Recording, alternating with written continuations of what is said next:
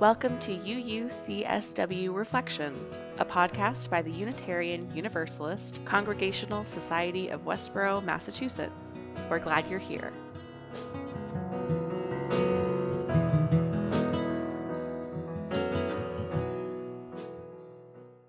The following sermon was delivered by Reverend Laurel Gray on October 20th, 2019. For information and links to readings or other materials referenced in the sermon, please check the show notes. It takes courage to stand alone, but it also takes courage to stand together, to say yes and lean into community. It takes vulnerability and commitment and patience, but it also takes finding our center together. If you remember last time, I shared that the word courage, Siri is not available. Okay.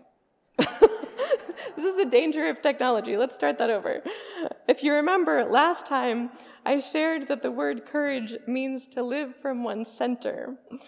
We reflected on how we do that individually, but today I'd like to reflect on how we do that together as a community. On my very first Sunday here in August, when we were still having summer services in the chapel, I shared a poem with you called "Ministry is What We Do Together." I think it got put in the Vista that month. It's an idea that feels so true to me and yet sometimes goes overlooked in Unitarian Universalist congregations. But in truth, the minister is not the only one doing ministry. To minister means to tend to the needs of others. You all do that when you sit on committees and teach Sunday school and check once you notice someone's missing from church. A minister does not make a congregation. We can certainly do a lot of good and a lot of harm, but we are not the congregation. You are. On that Sunday in August, instead of giving a sermon, I asked all of you to share why you loved this place, what you do to contribute, and what keeps you coming back. The most striking and beautiful thing, which so many of you said, was, "These are my people," or "This place is family." In short, you belong to each other. The Reverend Leslie Takahashi serves the UU congregation in Mount Diablo, California, and she talks about the challenge of being in community, because we will, at some point, disappoint each other. Despite our high ideals and love for each other, we are, in fact, human.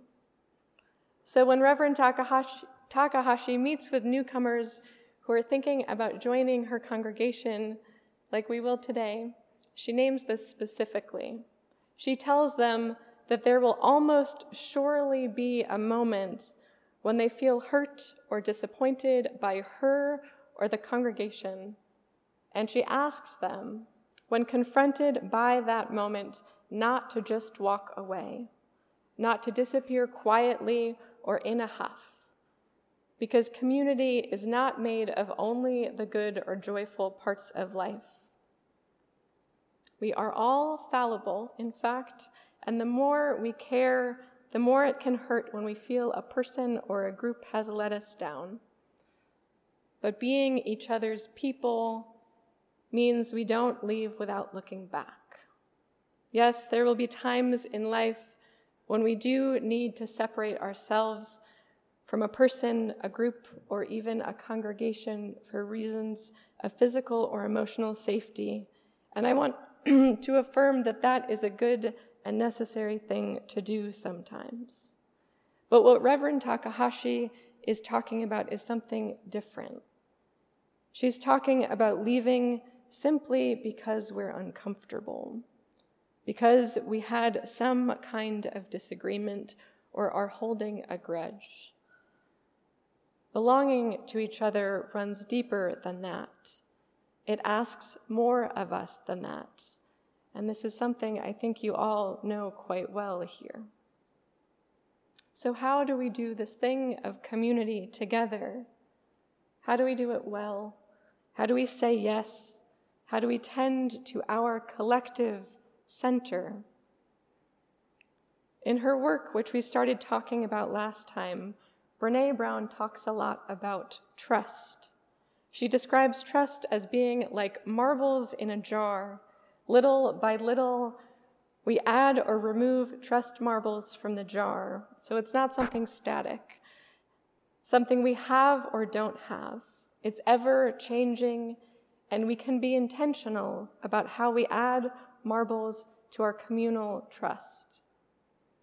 In a few of her books, Brown talks about something she calls the anatomy of trust and uses the acronym BRAVING to cover the 7 key components of it. You have a copy of this in your order of service, so feel free to take it home, put it up on your fridge, or tack it up at work.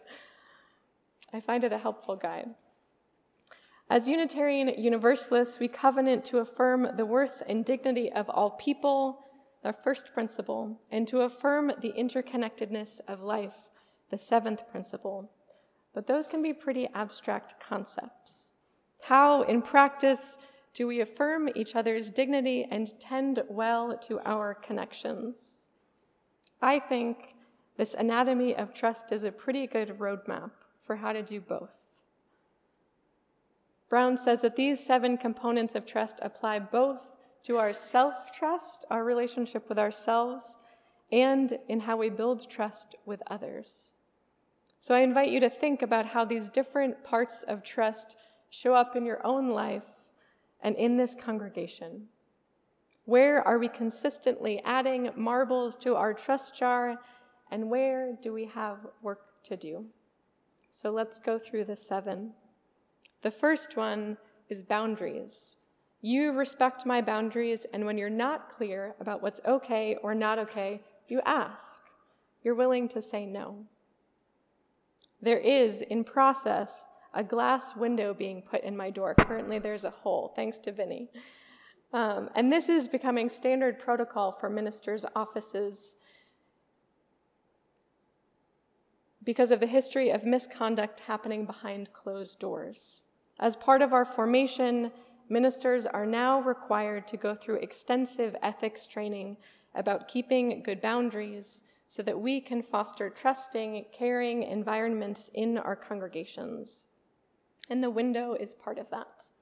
We are not allowed to have personal or romantic relationships with congregants because they are boundary violations that hurt both the individual and the whole congregation. Our relationship with a congregation is, by definition, non-reciprocal because of the power vested in us as ministers. So there's a space between the collective work of ministry and the role of the minister. In the same way that relationships with therapists, doctors, and teachers are non-reciprocal, the caregiver does not receive care back. To do so would be a violation of the relationship. Number 2, reliability. You do what you say you will do. This means staying aware of your competencies and limitations so you don't overcompromise and are able to deliver on commitments and balance competing priorities. I'll confess that this one is proving a little trickier than expected for me this year. I work 3/4 time, and I'm still navigating what that means I can and cannot accomplish. Perhaps you've noticed that I don't answer emails particularly quickly. This is a side effect of my trying to balance competing priorities of time. Things to work on. The next one is accountability. You own your mistakes, apologize, and make amends. Here's the gift of our commitment to inherent worth.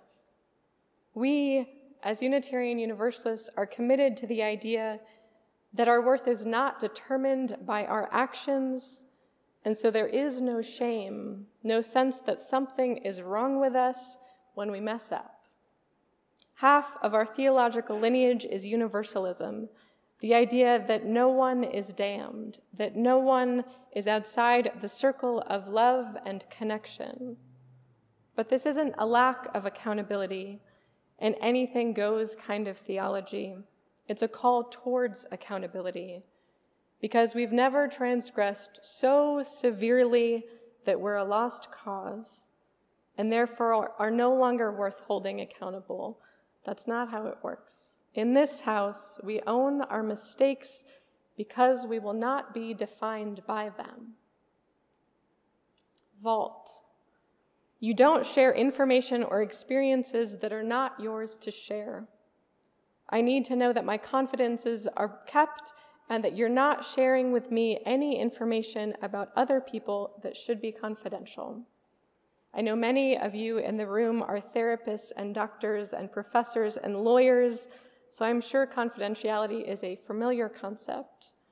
And this goes for all of you when you come to speak to me. I will not share anything you tell me unless you specifically ask me to, like in the case of asking me to light a candle of joy or sorrow in your absence. In addition to the window in my door, there is also now a sound machine outside my office, so when you come to talk to me, you can't be overheard. Next is integrity. You choose courage over comfort. You choose what is right over what is fun, fast, or easy. And you choose to practice your values rather than simply professing them. I think this is something we communally aspire to. As Unitarian Universalists, the core of our religion is not a statement of faith, a creed, or a particular story about God. Our core is a covenant, an agreement of how we will live together amidst all our theological diversity. Our core is integrity. It is living our values. But this is not something exclusive to us. I think we break our covenant when we put down other traditions, denouncing anyone who believes in God or ascribes to a creed. The difference, I think, is that our covenant is the foundation of our faith and our communities. And in other traditions, the foundation, their center, is a particular system of belief or story about the sacred. This could be the Bible, the Quran, the Torah, the Bhagavad Gita, etc. But in our house, we all bring different stories, different ideas about God, but what we share is a commitment to living inside a certain covenant. These are the 7 principles, and they're on the back of your order of service. At the board retreat 2 weeks ago, we talked about wanting to be known for something as a congregation. We discussed examples of things other congregations were known for. But what came up in the year of study that you all had done and in the board's conversation was that you want to be known for putting our Unitarian Universalist principles into practice. In sum, you want to be who you say you are. Next is non-judgment. I can ask for what I need, and you can ask for what you need. We can talk about how we feel without judgment. This one, I think, can be harder for us as Unitarian Universalists because we do have a streak of individualism running through our culture and history. But even our forefather, the transcendentalist writer Henry David Thoreau, needed help. Yes, he lived alone in a tiny cabin in the woods, but his mom still came to do his laundry and would bring him warm donuts. We generally have an easier time helping others, I think, because it's not as vulnerable and we get to feel useful.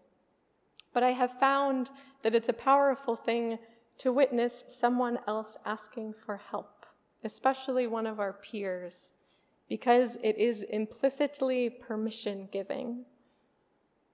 When we ask for help, when we say what we need or feel without judging ourselves, we give each other permission to do the same. And that is a powerful gift. And finally, generosity. You extend the most generous interpretation possible to the intentions, words, and actions of others. Self-righteousness feels good in the moment, but it rarely, if ever, does us any good. Can you imagine instead a community in which we give and can expect generosity in the ways we interpret each other's words and actions? I find that imagining this and trying to embody it is immensely calming. It cuts against the fear-based chatter of our minds, the leaning too far outside ourselves and imagining all manner of bad intentions in an effort to protect ourselves from feeling too vulnerable, to try to foresee any hurt so we can guard against it. Generosity is, I think, an act of faith. Generosity assumes that there is a tender humanness, a longing for love and connection inside everyone we meet. Generosity is not naivete, nor is it a lack of boundaries. It's a kind of humility, an assumption that we simply don't always know other people's intentions, and it's very likely their actions aren't about us anyways. This is the anatomy of trust: boundaries, reliability, accountability, vault, integrity, non-judgment, and generosity. Trust is the core of all relationships, the presence or absence of it in varying degrees, and our core as a Unitarian Universalist congregation is our commitment to our covenant, to how we will live together. It is in our trust and our covenant that we come to belong to each other here in this place, in this vibrant and loving community. And this is why I'm a minister, because I believe that the being together in religious community matters, that it does something for our spirits that is both critical and sometimes hard to find. Here, we are Unitarian Universalists, but whenever I meet new people and they feel the need to confess if they go to church, I tell them that I don't really care what community they belong to as long as it loves them and teaches them to love the world. I believe we need the container of congregational relationships in order to walk safely into the unknown. Sometimes anonymity and solitude are helpful, maybe even easier, but they can also create isolation, and we are creatures wired for connection. We need to belong to each other. And we are imperfect people. We can take that as a given, thank goodness. Even with the highest aspirations and best of intentions, we will mess up. We will let each other down sometimes. And that's okay. We're all doing our best to practice being human, to show up with our whole wild hearts, to stay present when it's hard. And the beautiful thing is that in this place, we do that together. Church is where we practice being human so we can go back out into the week a little softer, a little braver, a little clearer on how to follow our own moral compass. So many of you have asked how you can be helpful in my transition being new here, and you have been in so many ways. And this is my charge to all of you now. Call your people back home. Bring your friends and neighbors and family if they need a home. Last time, Kayla sang one of my favorite songs so beautifully, in which the refrain is, "This is our place. This is our home." And to borrow a line from what she'll sing next, "Here you will be found. In this house, we belong to each other." Amen. Thanks for listening. For more information about what's happening at UUCSW, or for ways to get involved, visit us online at uucsw.org or visit us in person. All are welcome.